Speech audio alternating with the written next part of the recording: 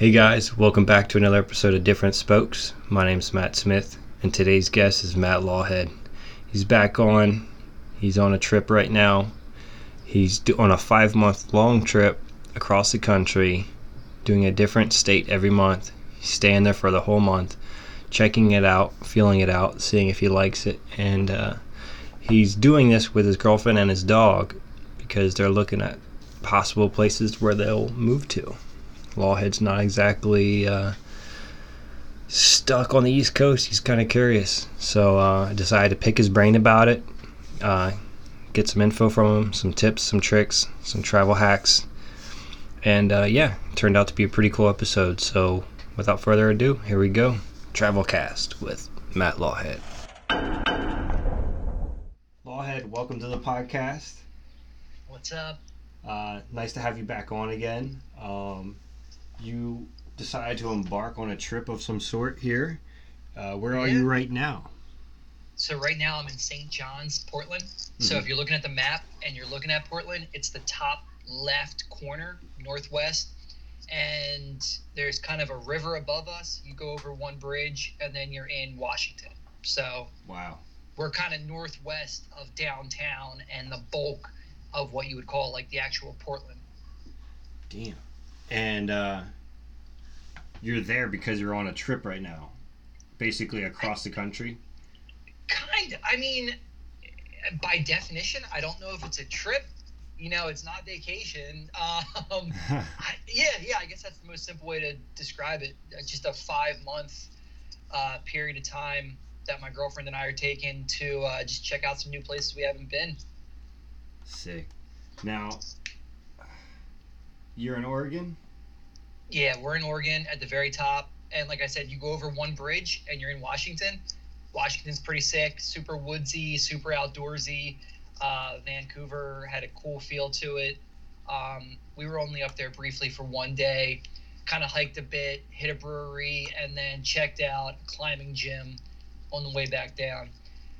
Anything like trying to go over the bridge is basically impossible. From 3 o'clock to like 6 o'clock, it just gets slammed. I mean, it's like trying to go into Philly on 76. I mean, it's that packed and busy. Damn. Yeah. Vancouver's in Canada, right? No, so there's Vancouver, Washington, at the bottom of Washington, and then north of Washington, right over the water, I think is Vancouver, Canada. I don't have the map right in front of me, but I think that's how it is. Jesus. Yeah. That's confusing. I know. Now, so let's get started into like why you're doing this trip. You guys are just exploring and seeing what works for you? Yeah. Where do I even start? So basically, my girlfriend was living with one of her friends who broke up with her ex, like her significant other, and then needed to pay the mortgage on the house. And it was right at the same time that my girlfriend was looking to move out of a house that her cousin owned that she had been living in. So the stars kind of aligned, and she said, you know what, I'm going to move out of this house, move in with you. We'll both pay the mortgage. And it was kind of a win-win. So I was, without dancing around it, I was basically living with my girlfriend in Morgantown. She was there for a year, and then her friend actually sold the house. So that was kind of in the works. Like the last couple months, they had house showings, and they had it on the market and stuff. But originally, my girlfriend was only going to be there for a year, and then it was up in the air. We didn't exactly know what we were doing. And we kind of got the idea. We talked about this for a while, and then it just seemed like all the cards kind of came into play. It was going to work out. And the more we talked about it, we were just like, we didn't know if we wanted to commit to a year lease. We didn't know where we wanted to live. I kind of hadn't been happy with Chester County, even though my work was there. I just didn't really want to live there.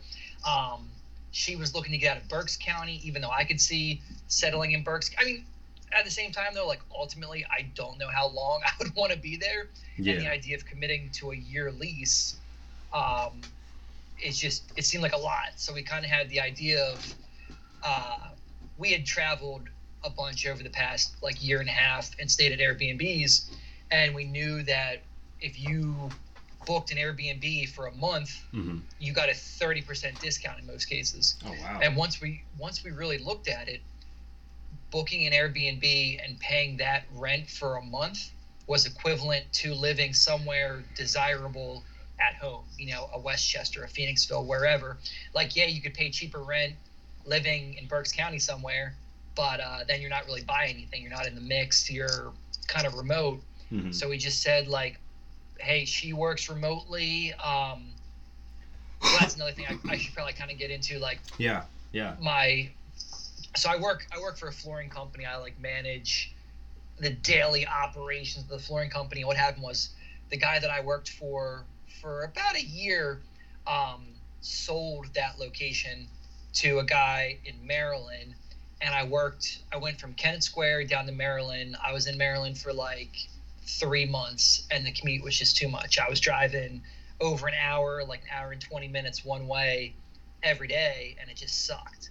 Jeez. So there was a territory above my old territory that kind of had a lot of Chester County, and I started talking to that owner, and she said, yeah, come work for me. And that worked out really well. And we kind of, like, since I've been at that job, I realized I could do everything remotely. Like, I can do 95% of my stuff remotely. So I kind of proposed, like, hey, my girlfriend's lease is up. We're looking to leave. Like, could I still stay on and work remotely? And we worked it out. And she said, hell yeah, like, I want to keep you on. And it worked out for everybody. So I'm able to do all my same stuff from the computer. My girlfriend works remotely. And ultimately, that's what let us travel and still work full time. So that's kind crazy. of a long-winded response, but that's what makes it possible. Yeah, definitely. That's part of the nuts and bolts that's making this possible, So it's good to explain that. So you're in Oregon now, and what's it been like so far there? Because you've been there since the beginning of July. Yeah, we got here, I think the 1st or the 2nd, or we got into Oregon, I think, on the 1st and got into this house on the 2nd. But I guess because we're here in July, it's not the rainy, like, nonstop rain days on end that you see or hear about. It really we had one heavy storm, and it was mostly at night. It might drizzle every morning or, like, mist a little bit, but, we're just here in a good month, I guess. So we've had amazing weather. Like, I was talking to my dad this morning, and he said, oh, it's going to be in the 90s at home. And I was like, oh, my God, it's in the 60s here.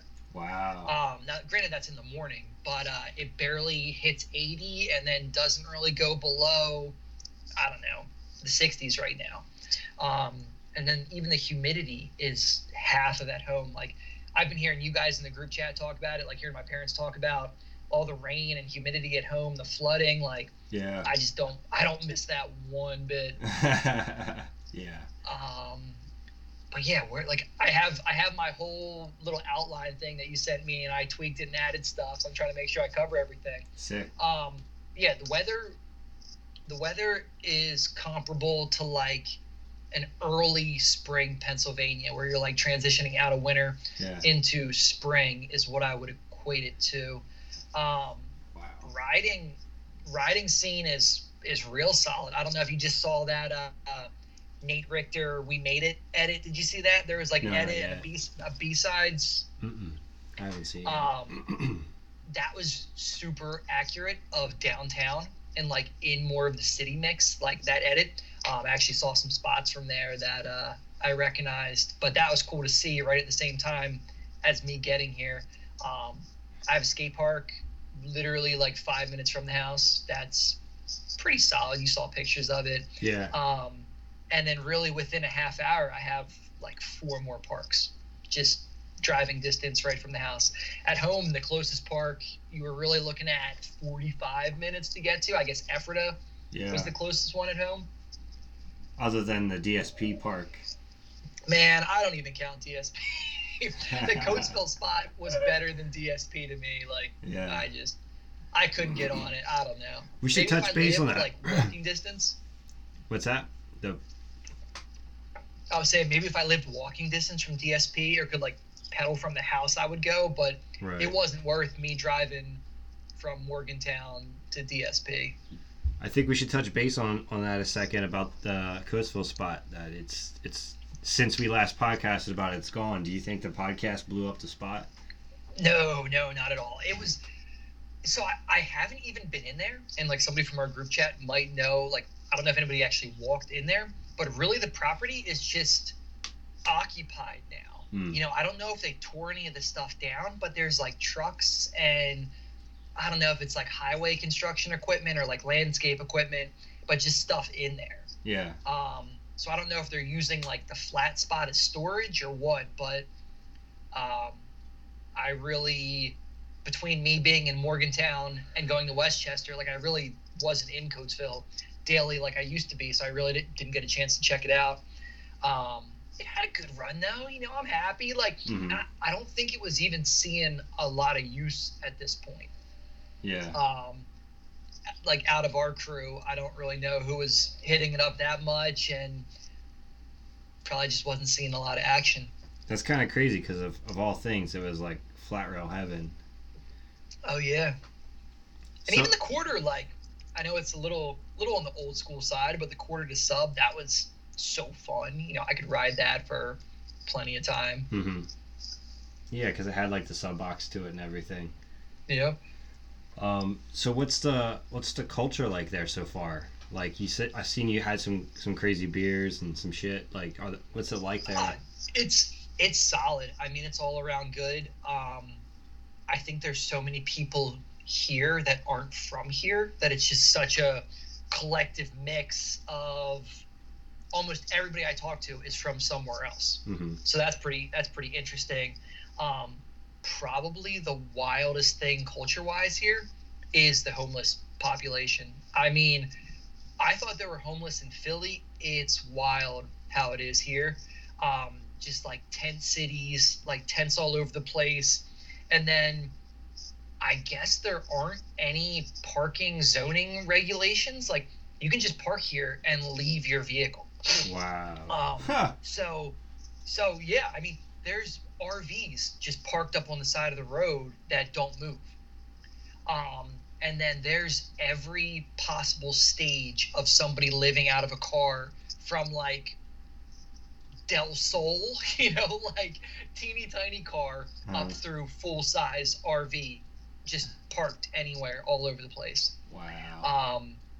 And then like downtown, I mean, you just see people laying on the sidewalk, absolutely nothing, just sprawled out.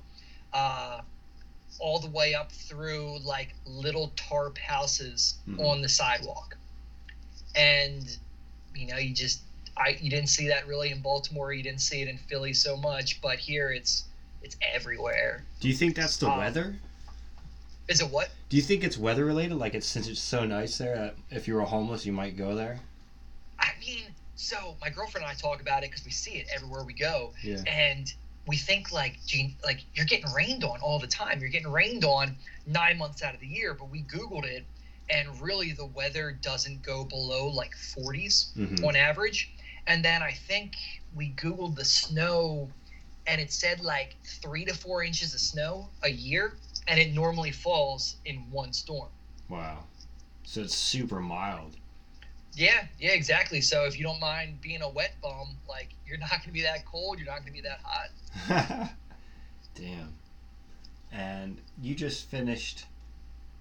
Is there anything else going on in Oregon? Did you have any did you see any of the Antifa shit? Anything like that happening?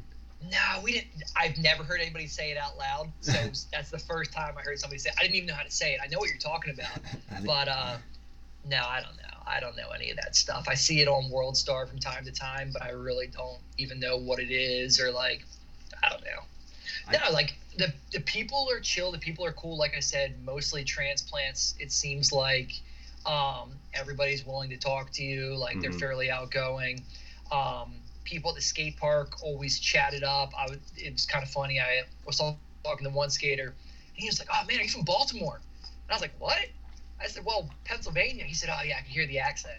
So I'm like, thinking, great, I sound like I'm from Baltimore. It just kind of made me laugh. But that's where he was from. So he came out here. He said he was here for 4 years. There's another guy that I think he like sleeps in his car at the skate park, and he's from Arizona. He's been all over the place, so it's just always something different. Somebody from some other place. Yeah. Damn. And you just came from Utah. Did you want to go back and touch on that, or is there more you want to? I would say like the big Utah thing is just the accessibility of the outdoors. We have the beach an hour and a half away. We went out. The Oregon beach is epic. Just crazy big rocks, all kinds of starfish and like sea creatures just chilling everywhere. You go to Jersey and it's like a mile of sand and cloudy water. Mm-hmm. Here it's nice blue water, just totally different. We go hiking and it's like something out of Jurassic Park. It's the moss all over the trees, it's the ferns up to your neck. I never had that at home. It was something I'd only seen in movies until I got out here. Damn. So it seems like a pretty cool place, pretty cool state. Yeah, definitely. It like lives up to what I had heard and expected, but even better because there's no rain in July. So you guys picked a perfect month. Yeah. If you want to get into Utah, dude, Utah was eye-opening. I listened to the Beer Porn Tanner Nelson podcast yesterday, and I really like paid attention to what he was saying. And it was funny because with him being born and bred there, he really downplayed the beer laws. So, coming from PA, the alcohol and beer laws were wild. It was so goofy. Like, I'll really break it down. So, you only had beer. So they considered beer that, like, we would call it. Man, where do I even start? So you had beer that was 4% or less, and that was like their standard. That was what you could get in grocery stores. That's what you got in restaurants in a lot of cases. And anything above 4%, you had to buy at a liquor store. So they had heavy IPAs, but they were just at the liquor store.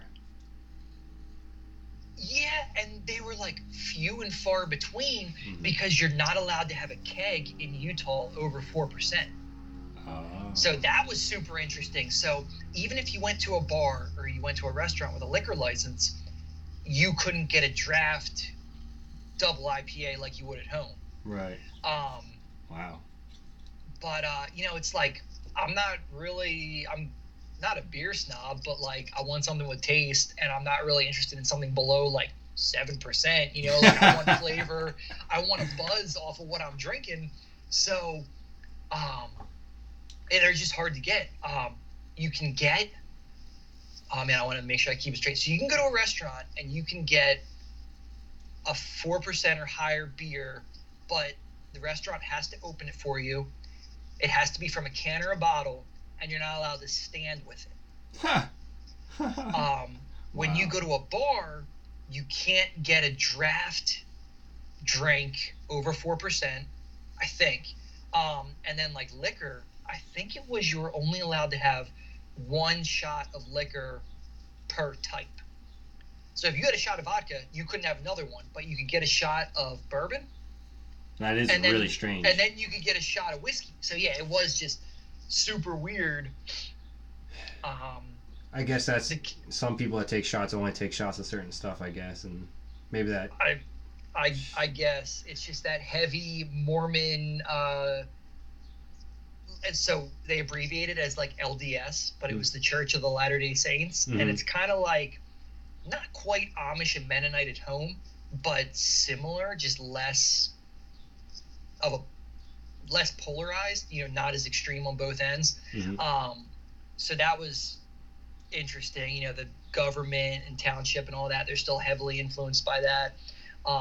We actually had an LDS neighbor, and he was polite, but like didn't really want to talk to us, didn't really want to socialize.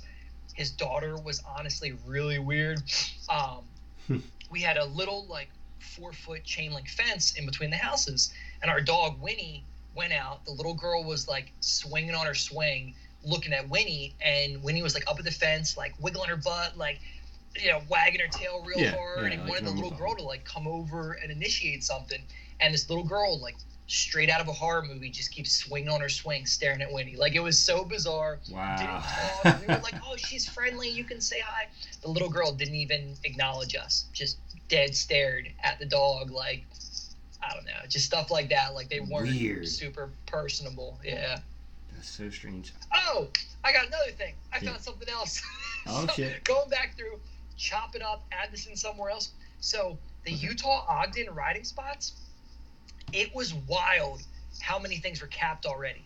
Really? So when Beer Porn was talking about the Utah spots, Yeah. he nailed it in, like, there's no spots, and anything that you can make into a spot isn't a banger spot. Mm-hmm. Ledges are capped, rails are capped. Out there, schools are completely flat. It was the weirdest thing. So if you're looking for spots in Ogden and Salt Lake, like at home, I'm used to, you go to schools, and schools are probably gonna have spots. Well, in Ogden, Utah, the schools are flat. You go to churches. Like, there's a good chance churches are gonna have some kind of unique architecture that's gonna be rideable. But yeah, when he said there's no spots, everything is either capped, non-existent. The skate parks are pretty dated. Yeah, he nailed it with Utah was hard to ride. Like, I feel like I've ridden so much more in Portland. The spots are way more prevalent. The parks are better. Yeah. Damn. Another turn off from Utah was just the lack of spots. Like, I didn't really get to creep through Salt Lake that much. Yeah. But Ogden was just pretty sparse. Damn. That's good to know. Yeah, for the next time everybody's in Utah. Yeah. I don't know if we touched on it, but, like, on this trip, you're planning on doing a different state each month. And that's where Utah came from. Yeah. So I didn't even talk about it yet. The birth of this trip kind of came from my girlfriend Laura had a coworker who has a couple rental properties in Lake Tahoe, and we were going to go stay on one of her rental properties. I guess she was moving a tenant out, and he hadn't like trashed the place, but they had a lot of like repairs and remodeling stuff they had to do, and they couldn't have a normal tenant in there paying rent because of the remodeling stuff. So we said, oh, we'll come stay. And, she said, Matt can even help with the repairs and stuff. So originally that was what we were going to go do. We were going to live in this like middle of a project house. And we were all set to do that. We said, we're going to turn this into a longer trip. We pulled the trigger on Portland. We pulled the trigger on Boise. I don't know if we had done Michigan at the time, but we had all this other stuff set up. And her coworker came back and said, she either had like a flood or mold at another one of her properties, and she had to move those tenants into the house we were going to stay in. Mm-hmm. So we had booked Portland and booked Boise, and you can't get a refund. You committed to it for a month. So we were kind of like, what are we going to do? We have to figure something out. And I got on Airbnb and searched, like, not quite the whole country, but I searched everywhere, and kind of as, not a joke, but just out of curiosity, I was like, I'm going to look at Salt Lake City. And there was actually a bunch of stuff that you could get for a whole month, even with it being such short notice. Mm-hmm. And Ogden came up. So that was where we were for a month, was Ogden, which is like 45 minutes north of Salt Lake City. And we scoped out the area, like checked out the map. I looked for a skate park. We looked for a climbing gym. Everything that we wanted. We had hiking like 5 minutes from the house, and my girlfriend and I were like, let's do Ogden. And that was where that came from. I had been in the southern part of Utah a few years back. I drove cross country, and I had a mental vision or like image of southern Utah, and it was like super deserty. I did Arches National Park, like that kind of stuff. So I was like, okay, I had a good time in Utah then. Granted, it's like dry, deserty, sunny, but for a month, let's do it. Let's check it out. Like, I guess I hadn't really gotten into, but the whole purpose of the 5-month trip was to scope out areas we thought maybe we could potentially see ourselves like living in the future and settling down. Mm-hmm. So, you hear about, I think Beer Porn even talked about skiing in Utah up towards Salt Lake is just phenomenal. So we were like, okay, if we can have awesome skiing for half the year, like maybe we could see staying here. So that was part of why we scoped that out, and it was on the list. Mm-hmm. So it's a 5-month trip. It's a different state each month, and you decided to go drive all the way out west and then work your way back east. Kind of. So everybody gives us a hard time because we went from Utah up to Portland and then over to Boise, and that pretty much made sense. Then we're going to Michigan. We're going to be in the Upper Peninsula, so the upper half, we're going to be like just outside of Marquette. But then we kind of go back to Colorado Springs in Colorado, and then we go back to PA. So we do backtrack a little bit, but we had to do Michigan at that time because that was the only time they had a 30-day chunk available for the Airbnb. Yeah. Wow. Damn. Was there any other weirdness in Utah other than the creepy neighbors? Not. We were in Ogden. So Ogden. Oh man, Ogden's kind of like maybe up and coming. I don't want to say it had rough areas, but we had a kind of like a halfway house, not a rehab, but we had something like right down the street from us, and it just wasn't a big income demographic in that area. Like there were super nice areas. Ultimately, there wasn't really any nightlife. I think the school there was pretty conservative. Like, Immaculata at Home. It sounds familiar, but I don't really know. It's just not your publicly funded state school, frat party school. Like, it was just more conservative. So It was like you didn't really have a school with kids with disposable income pumping money into a downtown scene or something. Mm-hmm. Damn.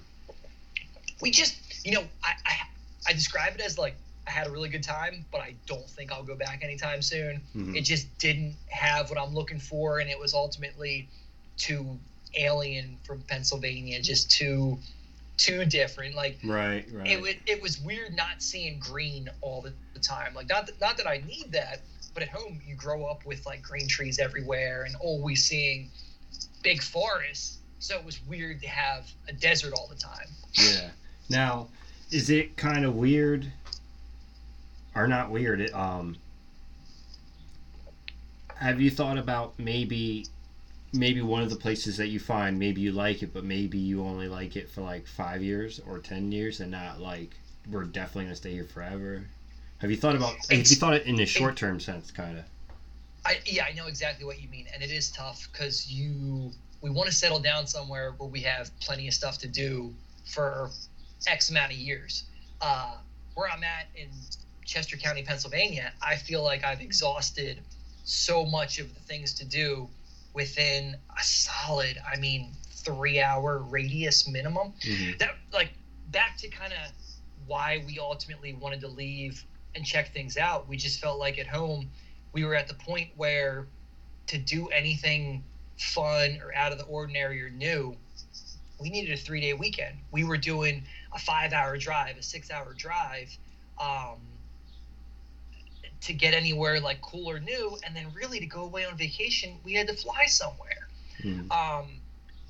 So like I keep harping on skiing. Like we're big skiers. At home, you had Bear Creek. That was like an hour away. Bear Creek is super beat. It's like the DSP of skiing.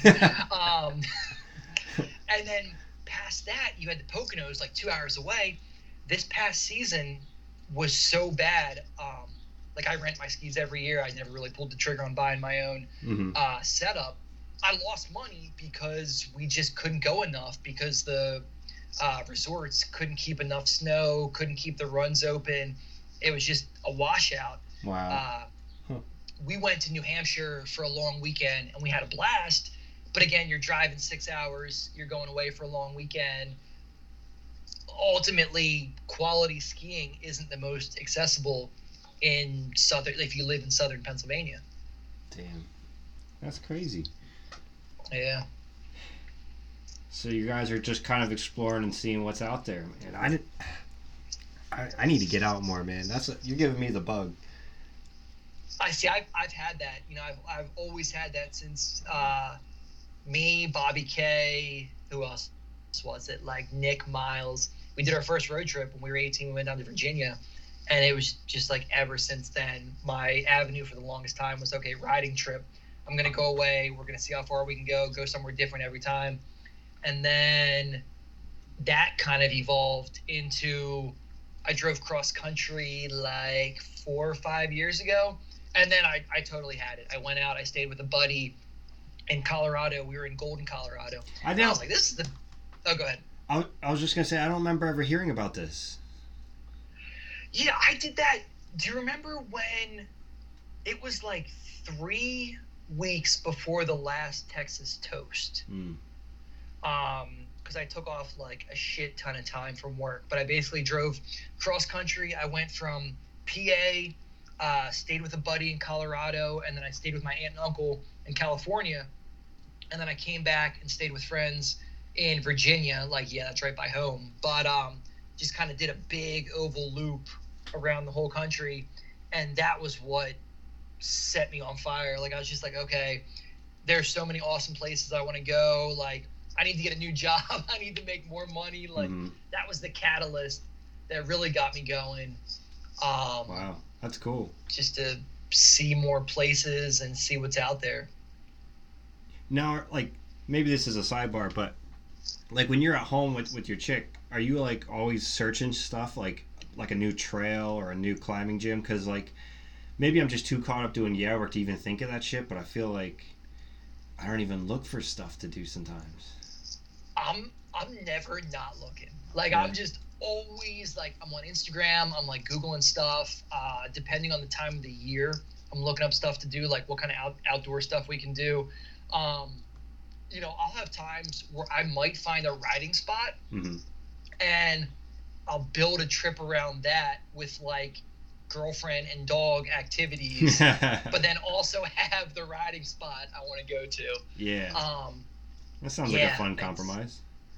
Yeah, it's kind of like I'm always LFSing and always looking for new stuff with that. And it just kind of evolved into, where can I go away next? What can we access on a 3-day weekend, or do we need a whole month? Like, just kind of depends on what's going on in our lives and what's possible at the time. Damn, that's so cool.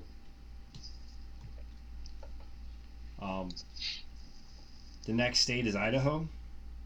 Yeah, Boise, Idaho. So they just had some kind of X Games there. I was talking to BK, and I was like, oh, yeah, you're going to send me some spots. I saw him riding there a bit. So where we're at, there's a skate park again, like 8 minutes away. I don't know what it's called. It's the one under the bridge that's covered. It looks wild.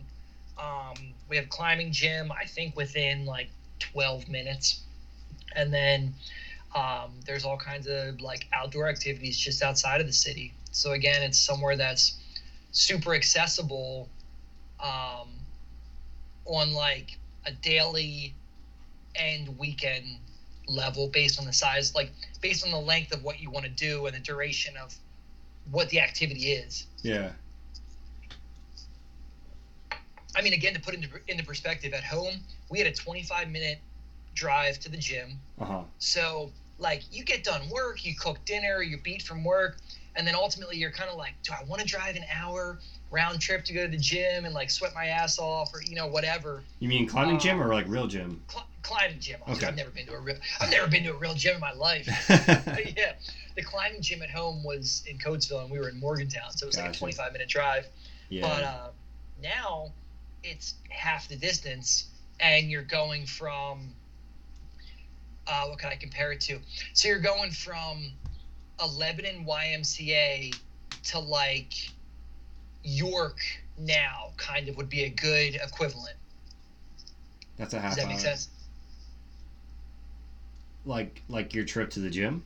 To the climbing gym? Yeah. So at home at the Coatesville gym was like the Lebanon YMCA. Okay, gotcha. And then the gym we have now is like York.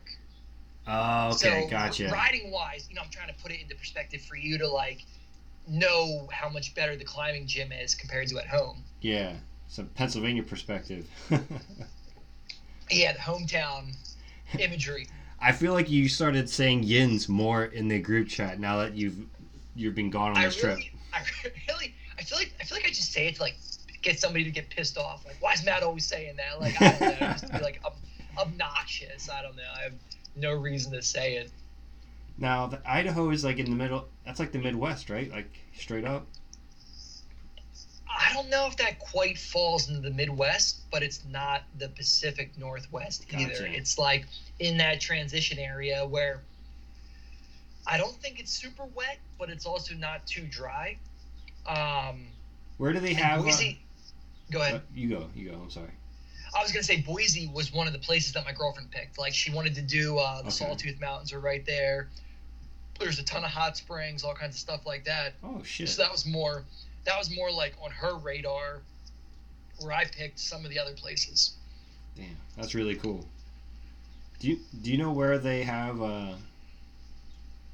the Gathering of the Juggalos? Oh man, I used to know that. I would know the town if you said it, but I know what you're talking about. I know what it is. I don't know where they have it though. I forget.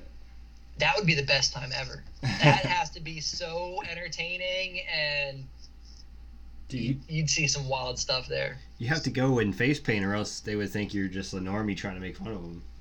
Dude, I'll be bald with face paint and no shirt on. Like I would embrace it. I would go nuts. Yeah, that's pretty cool. Actually, I wouldn't even be bald. I would grow my hair out to like a half-inch long so I could dye it or cut it real stupid, and then have the face paint and then just shave it off when I got back. Yeah, that's a smart move. Now, did you guys take?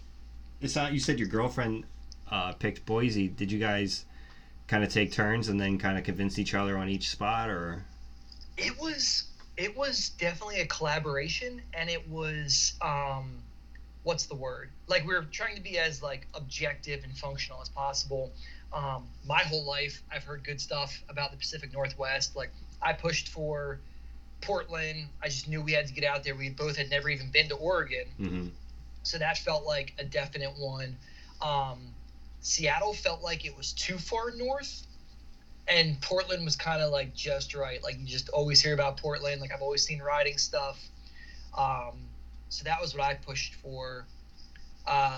Utah, like I said, was kind of a backup like that. I just pulled out of thin air to make up for losing the Lake Tahoe house. The Michigan, so we're going to be in Scandia, Michigan. It's like 15 minutes from Marquette. That I ultimately picked. Just seeing, like, straight up seeing Trent Lutzke's, however you say his last name, his Instagram stuff, like where he's from. I was like, Michigan looks awesome. Like, Michigan just looks so good. And then my dad's parents went to, they did Michigan, they did Mackinac Island, and they, like, raved about it. So they just talked so highly of it that thinking about those things, I was like, we might as well go up there. You know, I don't know if we'll ever live there, but it's worth checking out. Yeah, exactly. If we had the opportunity and we needed somewhere, that was a place that we found that worked. We're actually going to be in, it's kind of like a bi-level house that's bisected vertically.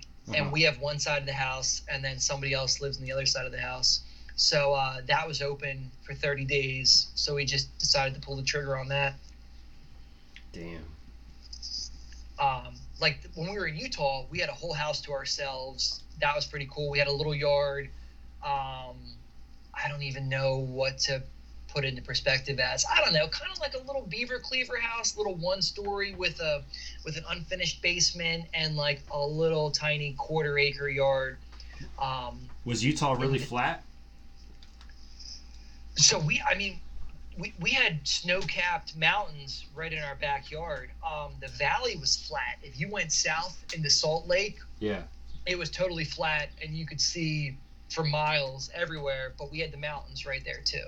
Yeah, I remember one of Beer Porn's like photos, or maybe it was one of your shots of like the skate park and a beautiful mountain in the background. Oh yeah, that was the skate park that I had probably 15 minutes from the house. Damn, that's what's up. Yeah, it's wild to see a snow-capped mountain in June. You know, we don't even really have mountains in Pennsylvania. So to have one with snow on it in June. We have mountains in PA. You're just over there. Dude, you're over there in Fuckville. There aren't real mountains in Pennsylvania. The Appalachian Mountains aren't real mountains? They're just kind of like rolling hills? Yeah, they're just like big hills. Like if there's still trees on the top, I don't know if it's a mountain. You know what I Interesting. mean? Interesting. It's a cool way to Yeah. put it. Damn. Um, but I was getting to like the setup of the house we're in now. It's one house. Um, we have The house you have now in Oregon. Portland. Okay. Yeah, in Portland. So it's like kind of a big house. So it's 2 floors. The bottom floor, the tenants live there year round. Mm-hmm. They rent year round, and then the top floor we have probably 2/3 of it, and then there's another apartment that there's people in there, and the landlord doesn't rent for less than a month at a time. So you do Airbnb, you can get a month. I think you get better quality tenants when you rent, when you rent that way. Yeah. And then I don't know how much you've really ever dove into Airbnb. One I of the tried a wild little things bit. that kills you Yeah. is the cleaning fees. Like you get on Airbnb and you search around and you might find somewhere that's $1,000 for a month. So you're like, okay, I want to stay here. It's $1,000 for a month. You click on it and then it gives you the fee breakdown. It'll legit add like $500. Really? And then you look at the breakdown and you're like, oh my god, okay, cleaning fee, service fee, occupational fee, pet, like it just adds all this stuff on, and it's like, okay, well that was a total bait and switch. Yeah. Because it went from $1,000 and added 50% just in fees. Yeah. One of the things that was cool about the last house we were at, it was pet friendly, which by the way automatically adds like, I don't know, 25% to your Airbnb cost. Mm-hmm. But the guy didn't have a cleaning fee. His name was Andy. So we were always talking about Andy. So it was like, as clean as we kept the place, he wouldn't charge us with a cleaning fee. Mm-hmm. So we kept that place immaculate. We were like always cleaning up everything because we didn't want to get hit with that fee. That was kind of a conditional fee if we left the place a mess. Yeah. Now, tell me a little bit about Airbnb. Is that what you used for all of these places? Yeah. Okay, because I tried signing up for. Okay, I signed up for Airbnb, and Leanne and I were looking at stuff, and I was looking for like a night or two stay, Mm-hmm. but it was like the people were still going to be there. Okay, so when you have Airbnb, there's all kinds of filters. When you go on the website, okay, you have to turn the filters on and off, all kinds of stuff. Well, Airbnb, if you were to compare it to like a Craigslist, Airbnb has like a really high level of accountability. So if you like, we use my girlfriend's profile and she has reviews from everywhere that she's stayed. Yeah. So every landlord like left her a review. And then when you click on the landlord, every tenant left the landlord a review. Yeah. So it's kind of like you want to maintain, say, 5 out of 5 stars, however you want to equate it to, you want to maintain that quality profile. So if you go on a Craigslist, you might find somewhere that's literally half the price, but what level of responsibility and accountability do you really have? Right. That tenant might be some fucking weirdo. You might you might show up and have something be completely different than advertised or whatever, but Airbnb has all those standards that it holds everybody to. Now, so you just check the box on the filter that it's like nobody's home kind of thing? So yeah, I just gave you this real long ramble. So my girlfriend has been in like every type of Airbnb. She used to travel a lot for work, and you can do literally just a private room, a private suite, or entire house. Oh. So there's people that they live in their house. You walk in their front door and you sleep in a room. Like picture your guest room upstairs. Exactly, yeah. It would be somebody walking in your front door while you and Leanne are just chilling doing your thing, and they sleep in that bedroom. I mean, and then they leave. That's one way to make money, I guess. Yeah, and then you have another thing where like picture your garage. Say you converted your garage into an apartment. Yeah. So somebody walks in your garage door, they sleep in your garage, and then they leave. Yeah. That's like the next layer of it. And then the layer that my girlfriend and I are at is we walk into the house and we have control of the entire space. Do you like it's just us. it's just you guys. Now, do you have to Yeah. build up your reputation before you can even get a whole house?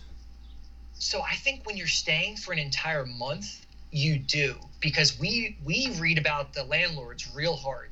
We'll go like a year back reading what people had to say, like what kind of issues they ran into, like I don't know, just anything.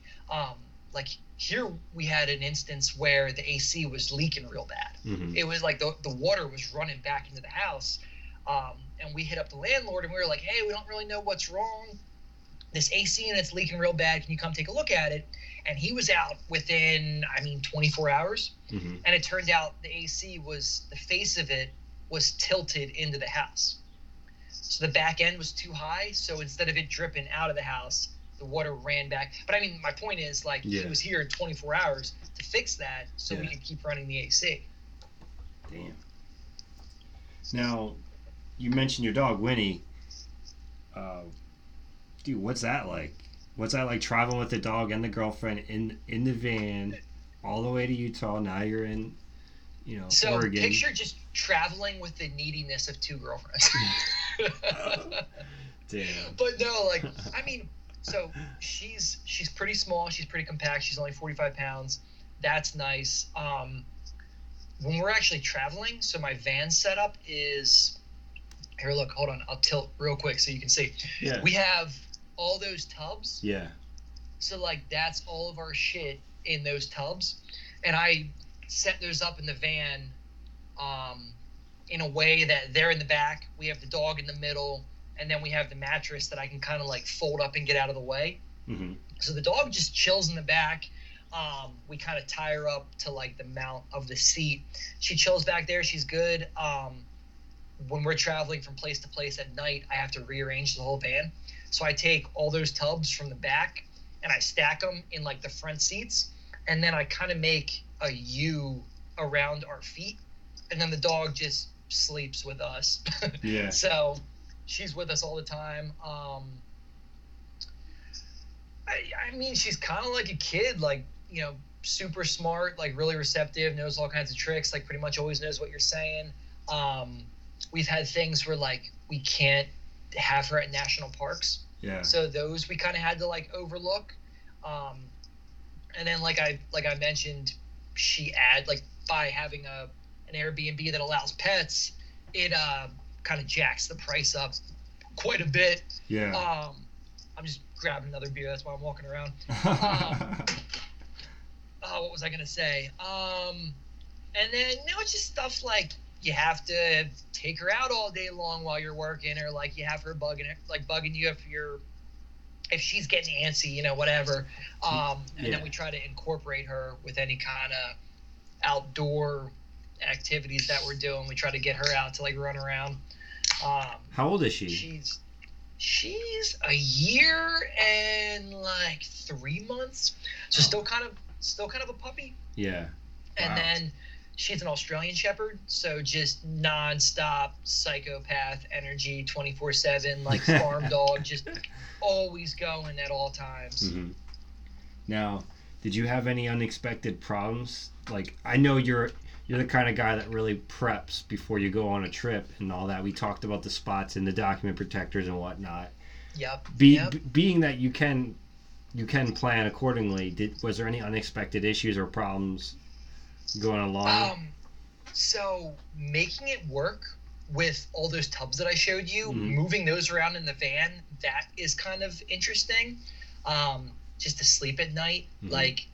We've basically really only slept in Walmart parking lots when we're driving. When we drove out to Utah and then we drove from Utah to Portland, we only camped at an actual campsite one night. The other nights we slept in Walmart parking lots. Mm-hmm. One of the things that was kind of hard to coordinate was if Airbnb number 1 ended on the 30th, Airbnb number 2 might not have been available until the 3rd. Mm. So we needed travel days. I think it was 15 hours to get from Ogden to Portland.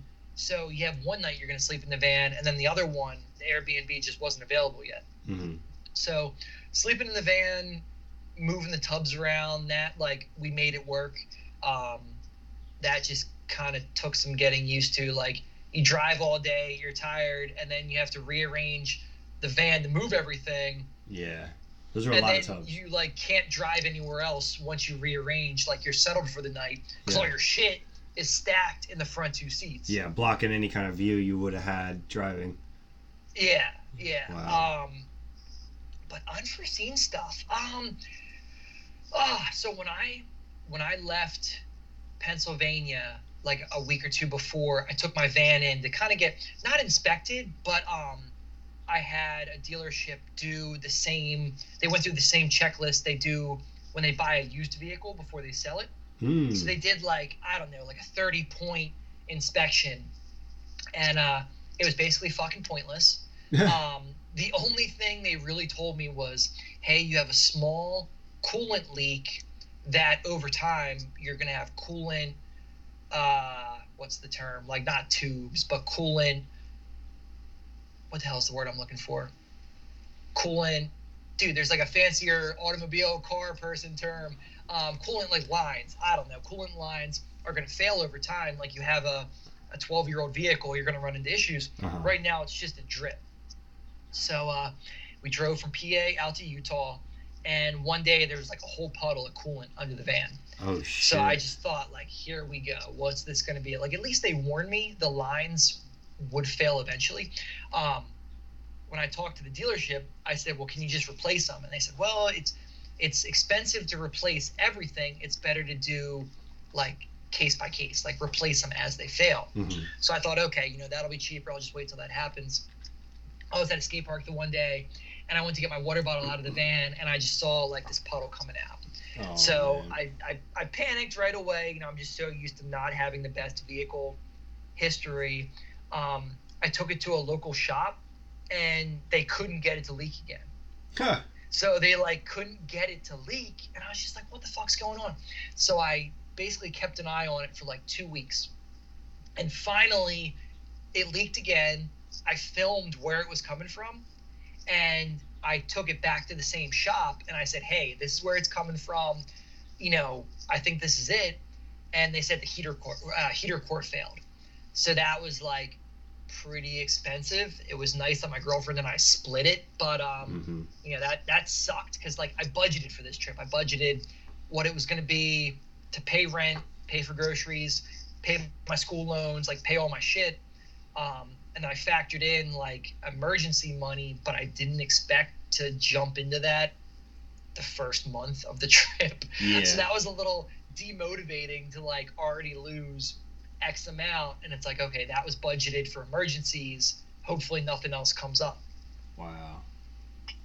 Damn. And I guess like other stuff, like just working around the dog, like I might not have to stop to take a piss, but like the dog's whining in the back, or what, like, I don't know, just things like that. Like, yeah, you're constantly taking a third entity into account when you're doing things. Right. What else? Hold on. I have this on my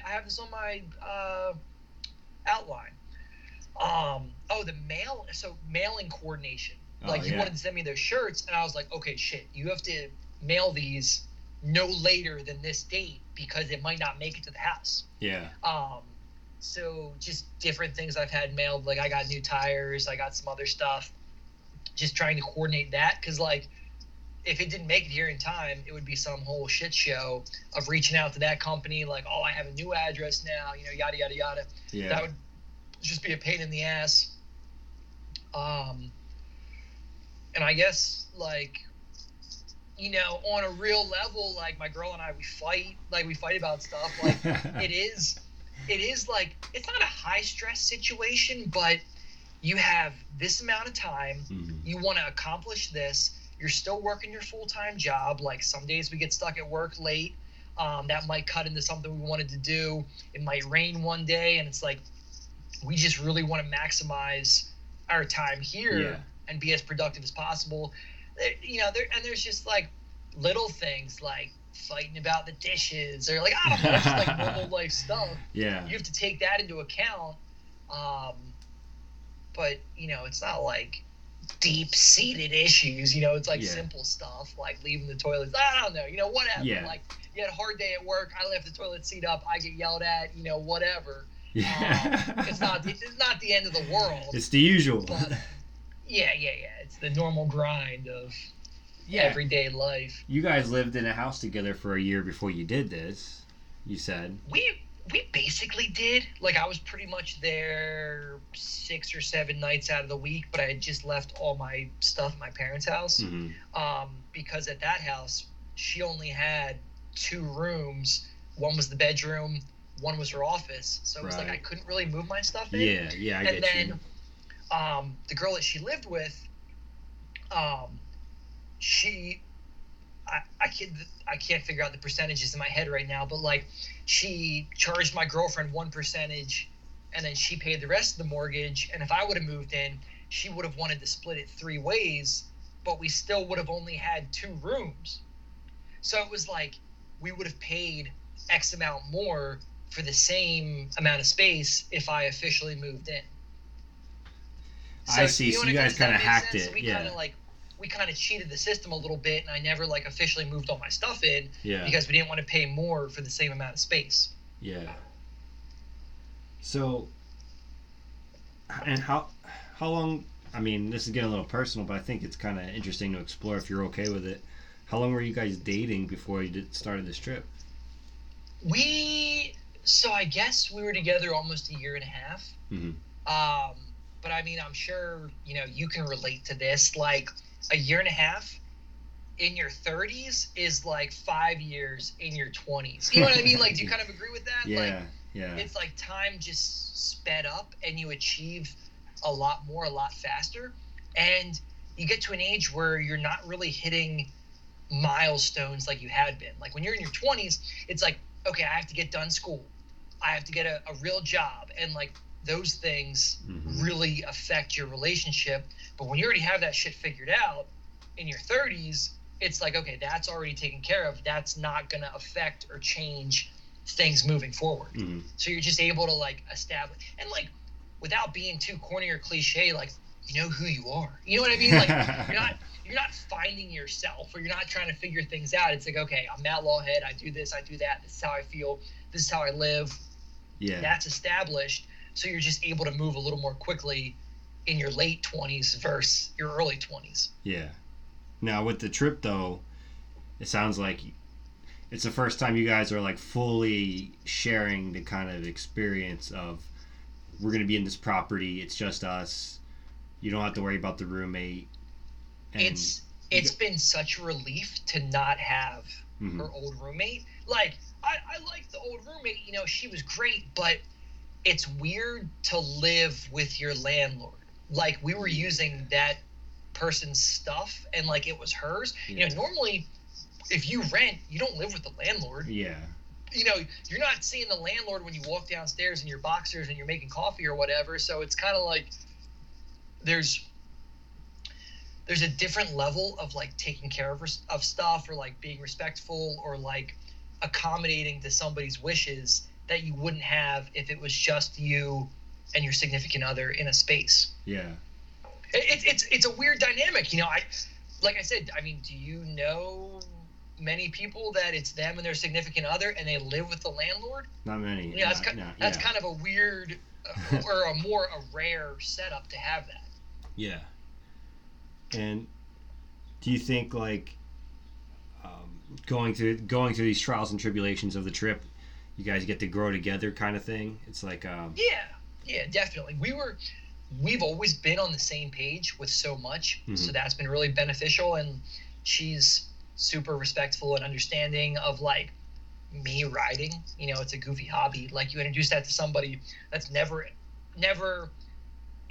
experienced or interacted with a grown man riding a little kid's bike. So it's like somebody that embraces that's huge, that they're willing to take that on. And it's like, I come back to the house, I'm like all bloody, or I'm limping, or or whatever, and it's like she's just doesn't mind one bit.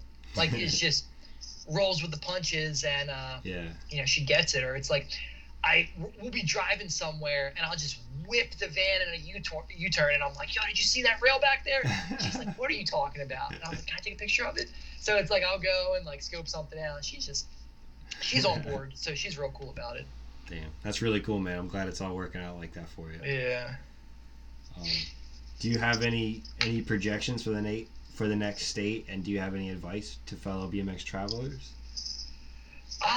So it's really, I can really only guess and kind of like think about what I've seen. Like, I want to think Boise's going to be awesome. I never really ever considered Idaho for anything before this and before we first started talking about it. So kind of just going to go and see how it is. Like I said earlier, they had the X Games, whatever event they had there, like it must have some kind of riding scene. I actually have you ever heard of the app called Skate Spots? No. So it's a pretty sick app. I think it's like $1. It might be $2, and it's the best spot app that I've ever found. So what I'll do is I'll go on that, I'll go on the map, like check out a city, and there's little flags for all the spots. So like I'll go somewhere, like I'll go and I'll check that spot out. It seems like it has a ton of stuff, so I kind of use that to gauge like certain things about certain areas. And that's real helpful. So Boise seems like it's going to be good from a riding aspect. We have a climbing gym right there, so that's good. It seems like a major city. It seems like it's going to have all the like nightlife and like good things you'd be looking for somewhere else. Yeah. So I like to think it's going to be good. Obviously, you want to have like a positive attitude and like hope for the best and hopefully accomplish everything you want to do in the course of a month. Yeah. And I guess if it doesn't work out that well, you know it's going to be over in a month too. Yeah, exactly. It's like by the time you even realize it's not that great of a place, you're already getting ready to leave. Yeah. So and again, like the ultimate goal of the trip is to scope out places like maybe we'll live. So if you figure out right off the bat, like I definitely don't want to come back here. Yeah. I'm not worried about traveling here. That's why cool to check that one off the list. Yeah, that's why you did the trip in the first place. Yeah, exactly. But yeah, I mean, I picture all good stuff. Michigan's going to be a little interesting because we're a little more remote, like outside of Marquette, and I think Munising. I don't even know how to say it. That's kind of like the next town to the east. You don't have a whole lot of like established urban area, like if you could even use the word urban, I don't know, suburban areas. So that'll be the most remote location we'll be at. And then as far as Colorado the last month goes, like every time that I've been to Colorado, it's been awesome. I have a good time. She loves it. So hopefully nothing but good stuff. And then I actually didn't even say yet. So the reason we are going back, like we wanted to go back for the holidays, but then my family's going to a wedding, so like they're all leaving for this wedding, and they were like, we need you to watch the dogs. So that was like the one thing where like, okay, that's what we have to go back for, is to watch the dogs the first weekend in November. And that was kind of like, okay, we were already going to come back for Thanksgiving, and then we planned to be home for Christmas. And then ultimately, I mean, 2020 January, we're hoping to like know where we want to live and know where we want to pull the trigger. Even if we don't know for like the next decade, we hopefully will know for the next couple of years. Right. So again, it's tentative. Ultimately the goal. Now, with that said, are you guys looking at it more like, would you go and rent a spot out at first and then scope out for houses and try and like really scope the market out and find a good? Yeah, exactly. So in theory, what we've talked about is, okay, we do this trip, we figure out where we want to live. Even if we might go to all these places and say realistically, we don't see settling in any of these places. Yeah. We're going to go home, we're going to live in Pittsburgh. Like say we settle on that. The plan is to like go rent somewhere for a year, scope out the area, figure out like more precisely where we want to live, and then pull the trigger ideally on a house, like adult moves, like trying to move forward and do that. Yeah, it seems like it's a nice thing to just have your own house, because then you can kind of make modifications and do what you want to do. Exactly. Yeah, exactly. Like my girlfriend always talks about like, oh, I want to paint, or I want to do this, or I want to do that. Yeah. And I totally agree. I don't want to really have to answer to anybody. I'd like to, if I want to put like garden boxes. You know what? If I want to have a garden and have raised boxes, like I want to be able to put that in the front yard and not have a landlord telling me I can or can't do that. Yeah. But yeah, it's not that it's like heavy for the podcast, but it's like you try to take adult stuff into mind, and you're like, okay, you know, say we have kids somewhere down the line, like how are we going to navigate having that? Like how are we going to be able to move forward with doing that? Like I've seen a lot of people throughout my life, like you stay close to where you grew up, and like you have the help of your parents, and like they help out with your kid, you know, or whatever. Right. Yeah. And it's like, okay, help. Yeah. If we move across the country, we're not going to have that network of support that we would have if we stayed somewhere closer to Pennsylvania. Totally. Yeah. So, yeah, you have all these factors that it's like you're trying to take into consideration and trying to plan as much as possible, and like ultimately, no matter how much you plan, you're still going to have unforeseen things. Like things are still going to work out a certain way. Like one of the things, like in my head, I kind of thought like, okay, I want to live somewhere like a day's drive from my parents' house. Mm-hmm. So, you know, if you can drive 12 or 14 hours in one day, ultimately I want to settle within that proximity of Chester County. I'm looking at the map now. yeah, exactly. So you can get, like I've been talking about Marquette, that's 14 hours from Coatesville at home. Wow. So yeah, it's like you try to think about all that stuff. And again, you know, Michigan, I'm hoping you guys come visit to ride. Like I'm really, like I keep bugging Shiloh, I keep bugging Eshawn. Like I'm hoping you guys come out. That's going to be the biggest house we're going to have with the most extra sleeping space. Yeah. And then the Marquette Plaza looks sick. And then you have a college right there, so it's like fingers crossed. Like I'm hoping it works out. You guys come visit. But anyway, that's like my point of being within driving distance of home would functionally work well for the next like decade or two of life. Mm-hmm. Yeah. Because if you do have a kid, you want to be able to have that network to kind of help out. Exactly. Like I hear people talk, you know, people with kids, they talk about like, oh, daycare costs, you know, or whatever, and they say daycare is so expensive that my wife just stopped working because it's cheaper than sending the kid, you know, or whatever. Right. Yeah. And it's like we're trying to take all this real life adult stuff into account and try to just cover all of our bases moving forward. Yeah. I don't know. You know, I don't know. Even kids aside, like even if you wanted to do something to the house, it's nice to have, you know, your dad or like, you know, your girlfriend's brother or somebody, her dad, like help you out, or maybe they know something you don't know. Yeah, exactly. Like my girlfriend's always talking about like different remodeling projects, and I say, hey, all the tools that I've used for all this time were ultimately my dad's tools. Yeah. So if we move across the country, my whole workshop and all the tools I had access to are back in Pennsylvania. Yeah. So really, how handy can I be on the West Coast with like my riding tools? Until you build up an inventory. Yeah, it's going to be a longer shot until you're kind of fully autonomous like that. Yeah, you know, like I've done like sorry, I got to let the dog out real quick. Okay.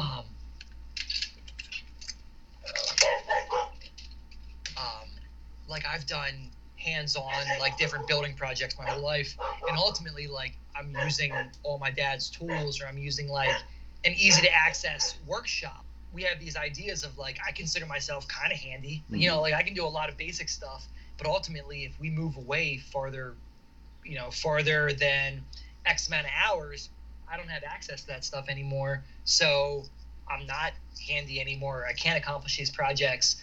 So it's just another thing in like the whole crazy cornucopia of things to take into consideration. Yeah. That we're working on. It's interesting too, because I used to kind of like look at people that would settle not far from where they grew up, like, oh, look at those assholes. And now I look back on it with like a little bit more perspective, and I'm like, what else? Like that makes sense for majority of people, Yeah, you have that support network because ultimately, like, most of my girlfriend's friends didn't leave, or they're within an hour of where they grew up, or like where my girlfriend met them, or whatever. Yeah. And it's like, you have a kid or whatever, and who's going to babysit your kid if you want to go away for like a long weekend or vacation or whatever? It's probably going to be your parents or a family member. I wouldn't think it would be anybody else. Right. So to have access to that would just make things so much easier. Mm. Yeah. Or else you're downloading some kind of babysitter app and then you're on to a whole nother. Yeah, really. A whole nother thing. Don't know what you're getting into. Well, but yeah, it's not the most like BMX related topic, but it's like real things, I think, for people in their late 20s or early 30s or whatever. And it's like, anybody that has any insight or whatever, like, I'm always all ears. Like, what did you do? What works for you? What do you recommend? Because I just don't know.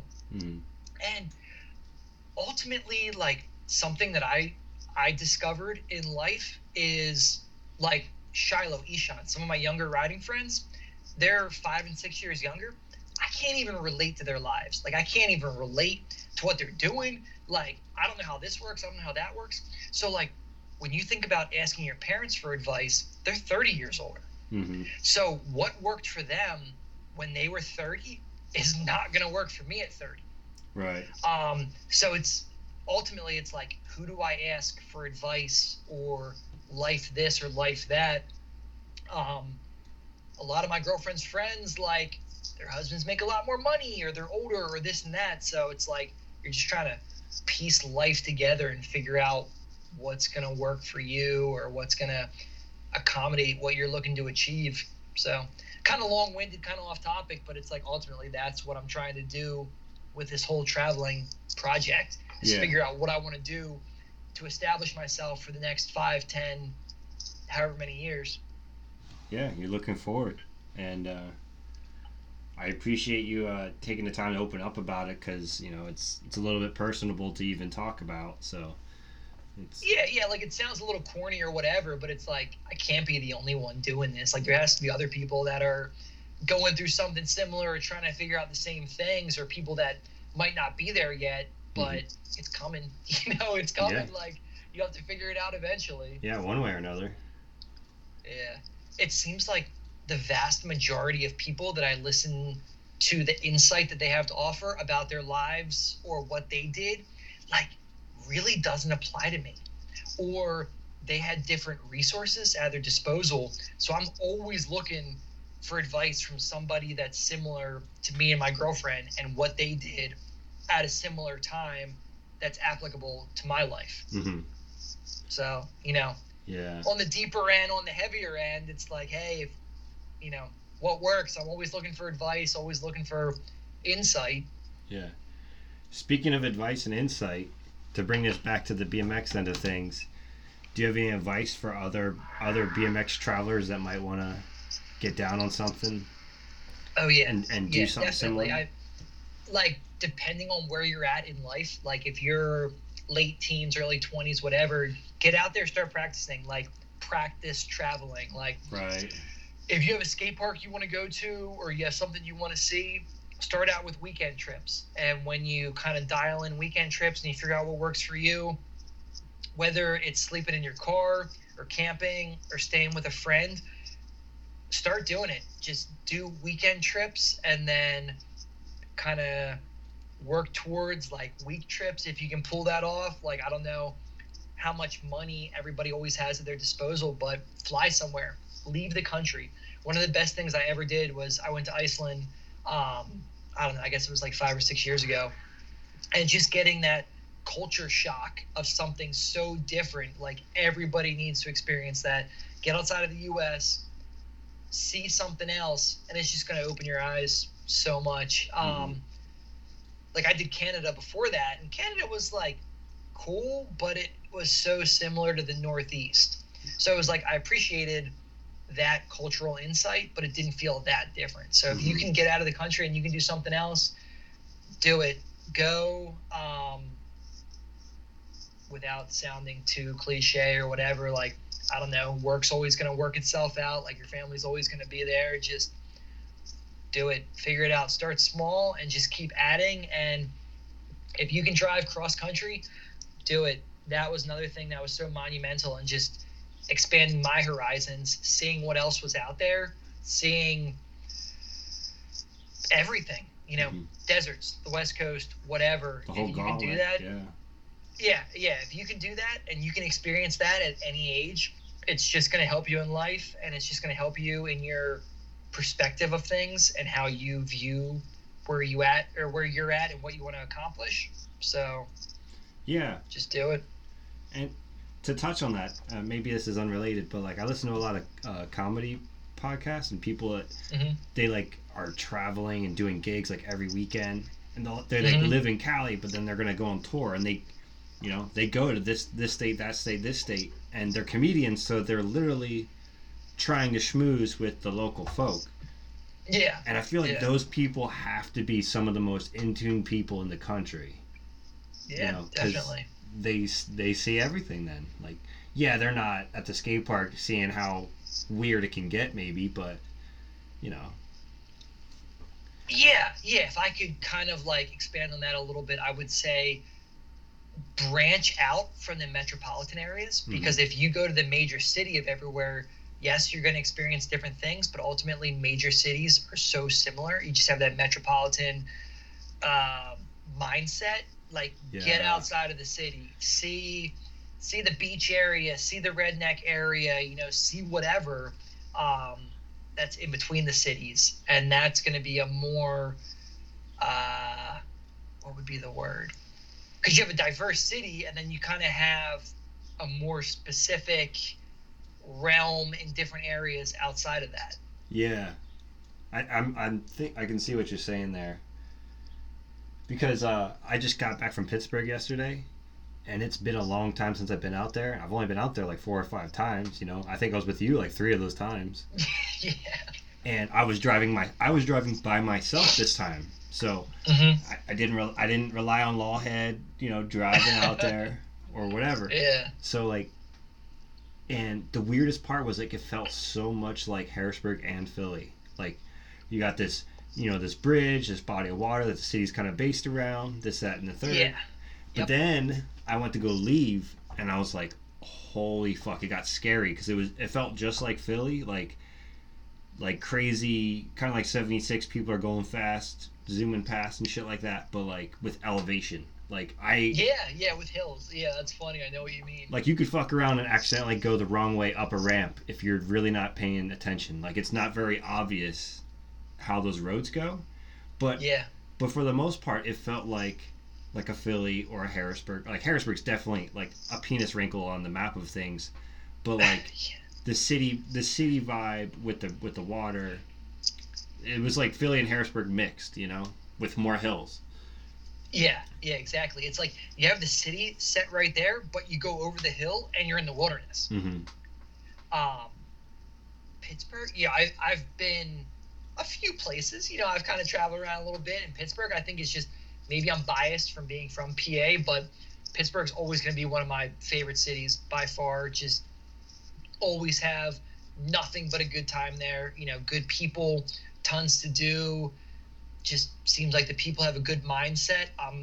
Like I said earlier, like my girlfriend and I have talked about, if we go back to PA, like maybe we'll settle in Pittsburgh for the sake of being close to my family. So your family lives there now? So my dad's family is from Pittsburgh, so they're all out there. But then my dad and my mom on my mom's side are they're in Chester County. They're on like the western side of Chester County, so Lancaster. Yeah. So my mom's family's from Lancaster, you know where that is. Yeah. And then my dad's family's from Pittsburgh. So pretty much all Pennsylvania. Wow. Damn. So I wonder if they settled in did they settle in Coatesville as just kind of like an in-between hub? So my mom was born and raised in Lancaster, and then my dad was from Pittsburgh. He got a job in Maryland when he got done school, and Oh man, I should know their life story and I should know why, but I think it was some aspect of his job. He wound up, I think, in Exton, or I think he was in Lancaster for a bit, but they met through that. So Wow. yeah, just still like the bottom half of Pennsylvania. Yeah. You asked me to think about like what I learned so far, and Yeah. two of the things that like we didn't quite harp on. A big motivation for leaving PA, dude. The summers, like I just can't do them. It's fucking rough here. I'm legitimately comfortable at like 40 to 50 degrees. So to have these summers like what you guys are having right now in the 90s with 90% humidity and all the rain and the flooding and all that, dude, I can't do it anymore. And like I don't even work outside anymore. Back when I worked outside, I would get home every day and my clothes would be completely soaked, just all the way through. I would wake up the next day, I would put the same wet shorts back on. No. I would just be like, summer is the fucking worst. I love being outside. I don't like wearing gloves when I ride. I don't like being soaked. I don't like my boxers being wet. Like the PA summer is just brutal, dude. The humidity and the heat. Yeah. That's a big part of wanting to leave, because I swear we barely have fall anymore, and it seems like winter goes from like this chilly 30 degrees to boom, it's raining and 70, boom, it's 90 degrees, and then it's 90 degrees for like 3 to 4 months, and I'm not built for it. I don't know. I don't know. I'm short and stocky and pale, and it's like I don't like being in full sun. I get sunburned. Like I don't know. You like being I've done outside. enough years doing that. Yeah. What was the other thing? So, I never worked from home until we left for this trip, Oh, and I okay. realized real fast, like being in a different time zone makes it rough because I'm still on East Coast time. So when it's 8 o'clock at home, I got to be working. So with Portland being 3 hours behind, I literally like get out of bed at 5 o'clock, start the coffee maker, and sit down on my laptop. And then we have an office meeting every day where everybody gets on essentially a Skype call, and you have like your meeting for the day at 9 o'clock at home.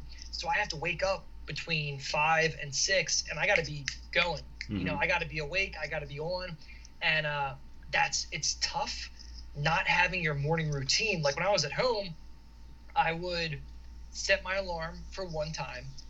I would let it go off. I'd kind of lay in bed for like 10 or 15 minutes, and then I'd get up. I'd get dressed at my own pace. I'd go downstairs. I'd make my lunch. I'd make coffee. I'd kind of like goof around a little, and then I would get in my car, and I would drive for a half hour, 45 minutes, whatever. And it was like you had all that time to wake up, kind of get some fresh air, get some sunlight, let your coffee kick in, and then you got to your workplace that mentally was somewhere else. Mm-hmm. So your workplace wasn't in your house. So I don't know how many other people work from home or if they experience the whole thing or the same thing, but to not have that amount of transition time to let your brain wake up and get into work mode. No, that's more rough. So that's more because of the time difference than anything, though. Well, that, and two, I mean, imagine if you were at your house, and even if you didn't have a different time zone, imagine if you never left and you just walked from like your bedroom to the kitchen to your office, and then you had to start working. I don't know, like... That's kind of what I do every morning. I don't really know how to convey it, but it's like your brain just gets put in a different place when it goes through the routine of getting ready, drinking your coffee, driving, and arriving at work. Yeah, because you're exiting your home and you're kind of entering into work. You're just in a different environment where now when your workplace is also your home, you don't have that time for, well, you don't quite decompress at the end of the day, or you don't kind of, I don't know. It could just be the time zone. Like I'm curious to see how it is when I'm in Michigan, back on PA time. Right.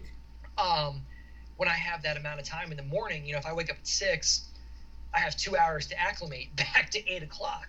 I don't know. Maybe I'm just a pussy. Like, I don't know.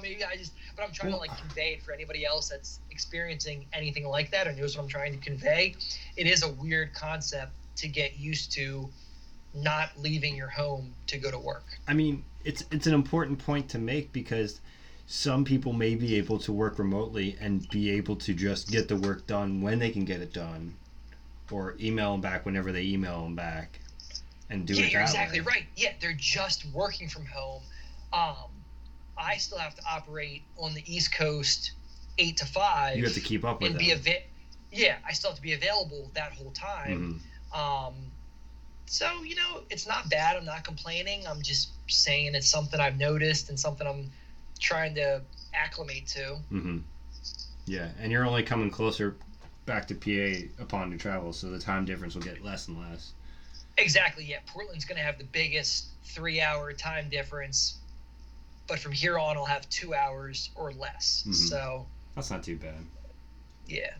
Decent. And I mean, really, at home, I woke up at 6 anyway. Like, by the time I got up, did all my shit, got to work, I was already up at 6. So that, it's not like I can't wake up early. I'm fine with that. It's just actually having your brain be able to answer emails and take phone calls and look at spreadsheets and, do all that stuff. Yeah. Right out of bed. Yeah. So that's just been interesting. Damn. Well, hell yeah, man. Anything else? I think we covered everything I wanted to cover. If you have the chance, if your lease is up or you can make it work, like, go travel, whatever you can do. I'm like kind of envious of some of these guys I see on Instagram that are doing the van life thing. And I'm like, that's fucking sweet. That's so sweet to be not locked down to a 9 to 5, like in an office, like all that, like just that many fewer things to worry about. Like that's doing it. That's cool. I like to think that what I'm doing is in kind of a medium of an at-home life, 9 to 5, house, all that crap, but also still traveling and getting to see new things as well. It works for me. Everybody's different, whatever you can make work for yourself or whatever you can do to get out there, even if it's just taking 3-day long weekend trips to go see new things, like, do it. You always see all kinds of like cliche Instagram posts of like, when somebody's on their deathbed, they don't talk about this, they don't talk about that, they talk about what they should have done, and it's like, yeah, do that, I don't know. Exactly. And like corny stuff too, like, don't listen to your parents, like, just go do it, because what worked 30 years ago, what worked 20 or even 10 years ago isn't applicable to a millennial. Like, it's just not. I was born in the 90s, graduated college whenever, like, life's different now. Things are different. You have different bills. You have different things you take into consideration. And, like, your parents try to help you. They try to, like, instill all these values and, like, convey all this knowledge. But ultimately, they can't relate. You can't relate to somebody 30 years younger than you. Do your own thing. Figure it out. Like, you're going to fuck up. You're going to waste money. You're going to get hurt. You're going to do this, that. Whatever classroom motivational poster I can quote right now, just do it. Like, it's you're not going to lose from it. Like, you might be financially or like materialistically in a rougher place than you were, but mentally you'll have learned something, you'll have seen stuff, so just do it. I'm going to listen to this afterwards, like when you actually do the final cut, and I'll be like, what the fuck was I talking about? Like, what was I rambling about? Like, Matt, shut up, what are you talking about? The time signatures help a bunch. You definitely gave me the travel bug. I'm just so envious of just being able to get out there and do stuff like that. Like, I don't know. I've been crazy busy and crazy broke. Basically, as soon as I got my car and braces, I was just like, well, there goes all that extra cash I just acquired. Yeah, and it's ultimately it is expensive to invest in like camping stuff. But on the bright side, once you have it, it's gonna last 10 plus years. It's an investment. So you might not have a vehicle that you can sleep in, but if you buy the tent, if you buy the sleeping bag, all that, you can set that shit up anywhere. You get a campsite, it's $15 a night. You pull up in your car, you set up your tent, you sleep there. There's campsites everywhere. Every state has plenty, and you can make it work once you have the stuff. Dude, there's plenty of places that rent like little KOA cabins, like little tiny, not an Adirondack style, but like a little cabin that's essentially one room. You have a bunk bed in there. Like, it's still cheaper than even if a motel is on your radar, if you can afford to do that just for the sake of traveling, man, my phone was sitting up fine before. I don't know what I did. If you can make that happen, it's just a place to sleep. If you have a car you can sleep in, every Walmart is technically a campground. You can park for the night. It's not weird. Like, we park in Walmarts, and by the time we wake up in the morning, there's so many like van life vans and RVs around us every single time. Really? Yep. I mean, and I'm talking a dozen sleeping vehicles all around us every time we park. Have you? I thought of a quick extra question, bonus question for anybody that's listening this long into it. Have you encountered any shady characters where you were worried that they might try and break into the van, or just look like they might do something shady that while you're trying to like? So, I'm trying to think of the most concise way to say this. Like, you and I both grew up on the East Coast. We grew up outside of Philly. If you have Philly street smarts and you see what you see in Philly, and you can still be intelligent about like your movements and what you do, nothing in a Walmart parking lot anywhere in the country is going to bother you. Mm-hmm. Dude, I have a big ass machete in my van. Like, it's for landscaping riding spots, but it's like I still have a big machete in my van. Like, and again too, we're inside a locked vehicle with an alarm. We have a dog. Like, I would also never be scared to be in a tent. I don't know. Like, what about like leaving your van parked maybe while you go in somewhere while it's all loaded full of shit? So yeah, okay. I'm kind of glad you brought that up. Like, when I'm traveling on this trip, I have my whole life in my van. Yeah. I have all my camera stuff. I have my work laptop. I have my bicycle. I have all my girlfriend's work stuff. The only thing I wouldn't totally feel comfortable is like parking somewhere to go hike for like 5 hours where there aren't a lot of other cars. Yeah. And I have my clamshell on top of my van, but up there I have my bike, I have tools, I have camping chairs, I have the dog crate. Ultimately, if somebody really stole that, like, I would hope I have a homie somewhere or a couple of homies that, like, if I said, hey, my bike got stolen, I could make something work. Mm-hmm. So I don't have anything up there that's incredibly valuable. I don't know. I have curtains in my van. I don't think you got some van. Yeah, you've seen the curtains. I don't think it stands out that hard that somebody would really feel that it was worth it to break a window with the alarm going off and take stuff. Yeah. And then I'm super good about anytime we park anywhere, I put my GPS away. Like, my girlfriend, it's not like she's like leaving her purse on the seat. Like, yeah, you gotta be smart. We put away anything in the front that would draw anybody's attention. So, I don't know. I like to think that we're not any more appealing looking than all the vehicles around us. Right, just kind of blend in. Yeah, that's my 2 cents. I think we're fine.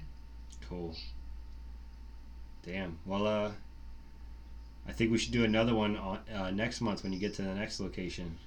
Yeah, I'm down. I mean, it was cool to cover like Utah and like kind of check that off the list, and then check like the overall trip concept off the list. Yeah. But yeah, I'm psyched for Boise. I'll let you know what my 2 cents is. I think I already have a pretty good handle on Portland. I can answer all kinds of questions. I think I talked about it pretty thoroughly. Michigan's gonna be the interesting one. Like, I keep bugging you guys. You guys better come visit. Like, I swear, like, make Shiloh drive, make Eshan drive, whoever. Yeah, like I said, we have somewhere for you guys to sleep. Like, I'm hoping I can be a tour guide. Like, that'd be cool as fun. I'm hoping it works out. That'll be the closest location to home. Like, I miss you guys. Like, I've been riding by myself. Oh shit. So hold on. So that's something we didn't really talk about. Yeah. Maybe you can like chop this in somewhere else. Yeah. So riding by yourself at a skate park, you really have to be self-motivating and get into like for me, it's not quite doing cool stuff. It's almost more like training. Like I'm trying to stay in shape. Like when I go to the skate park, I'm trying to keep my tricks on lock. I'm trying to stay in shape. I'm trying to keep the cobwebs off. And then riding street's interesting because, like I said, I use that app, that SkateSpots app. Yeah. So I go on there, I pick out some spots that look interesting, and then anytime my girl and I are driving around, I'm LFSing nonstop. Like I'm always looking around. Like I stop, I take pictures, and I figured out that the best way to document my riding when I'm by myself is I set up my GoPro. Mm-hmm. I have the 7 or whatever it is, the 7 Black, whatever the new one is. It was just on sale, so I finally broke down and got one. But you put that bad boy down, like I have my little tripod, you set it up, it gets the whole spot in the frame, and then the newest GoPro has an amazing screenshot option. Mm-hmm. So I just turn it on, it's on film, I get my clip, and then I go back and I screenshot whatever I was doing. And you saw the stuff, dude. Yeah. They're crispy. They look amazing. I think BK does the same thing. I think he sets up a GoPro, or maybe it's his phone with a fisheye on it, but films himself the same way. And that's what I've been doing. It's been kind of interesting because I've had to choose setups that look good with the GoPro on a tripod the way it is. Yeah. Like, do you remember that clip I sent of me doing that nose jam 180 out, 180 over the curb? Yeah. The screenshot of that does not look cool. Like, it was hard, and I'm psyched on the clip, but ultimately, when you look at the screenshot, it just wasn't a good angle to encompass the whole clip. So, like, I'm not going to post that on Instagram. Like, that was kind of a bummer to not get that screenshot, but I still got a clip. I did it by myself. Yeah. The thing that's nice about the GoPro on the tripod is it's little. Mm-hmm. It's not like you have some big camera set up on a tripod. I really have my it's a GorillaPod that I got for my phone. I think it's like 4 inches high. It has the GorillaPod balls. Yeah. And then I stick the GoPro on top. So it's pretty low key. It's set up at like the bottom of a spot, and it's me doing my thing. So that's what I've done to make it work for documenting my riding since I've been on the road. Hell yeah. Go ahead. No, I was just gonna say hell yeah. That I think we should put those clips into it, make a lawhead piece. I keep sending you guys everything, so it's like hopefully somebody's stacking to do something eventually. Yeah, I'll start putting them into a folder. Yeah, I was gonna add that in Utah when I first started out there, I tried giving my girlfriend my picture camera and like positioning her with the fish and like trying to convey when the trick was being done.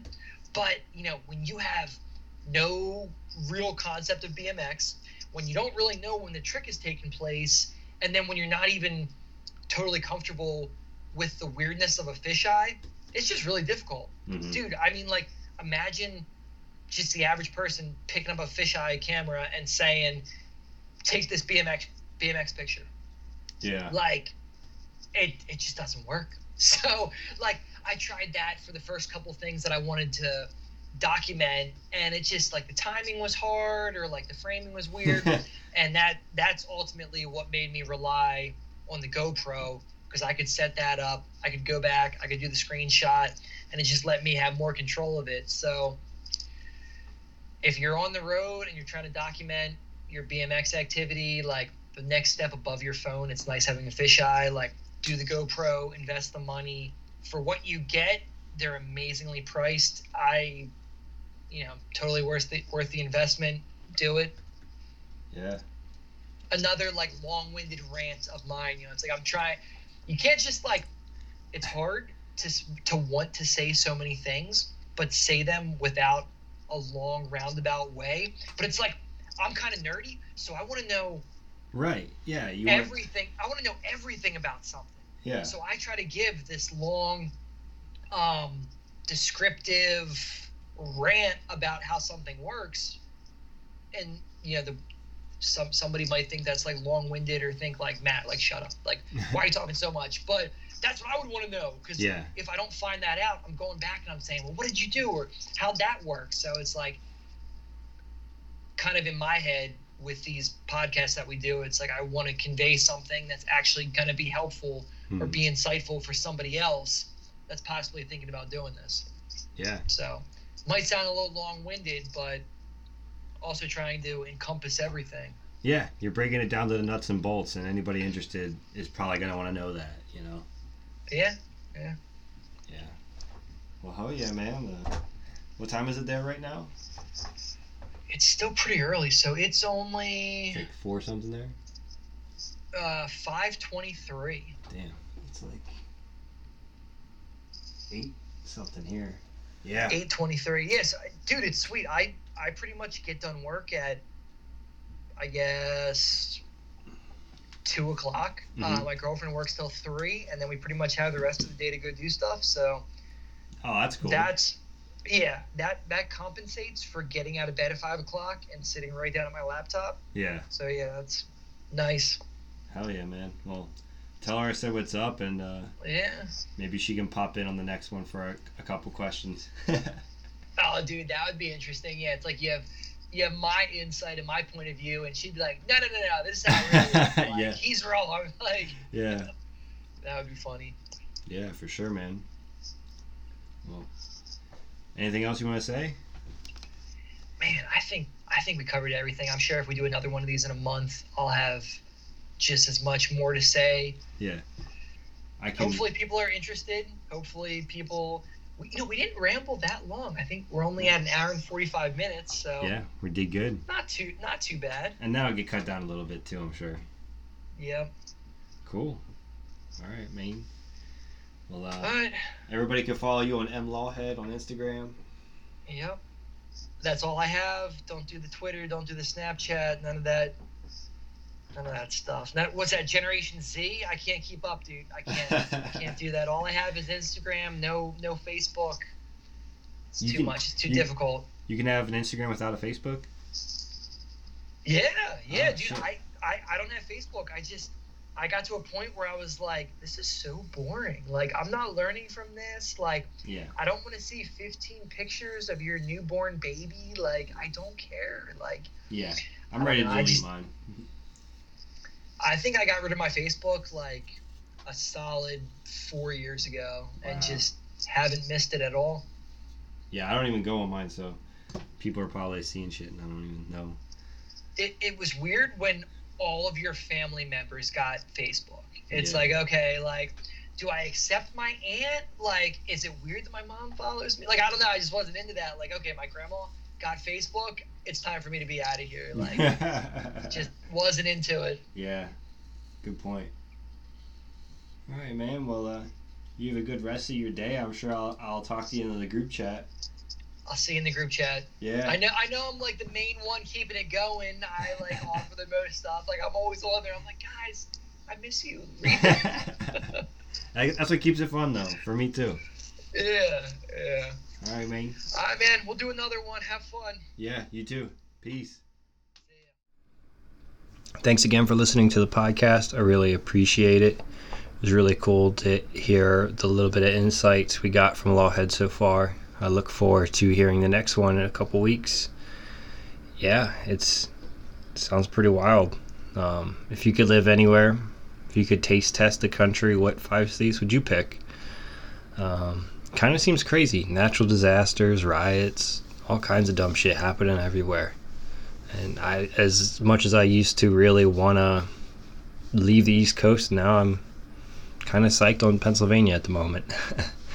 I can definitely agree, though, with Lawhead that these muggy summers fucking suck. Like, when sweat is just running down your face, I can't concentrate on bike riding or nothing. Like, can't concentrate on even cutting the grass, you know? So, it's a little rough when it comes to that.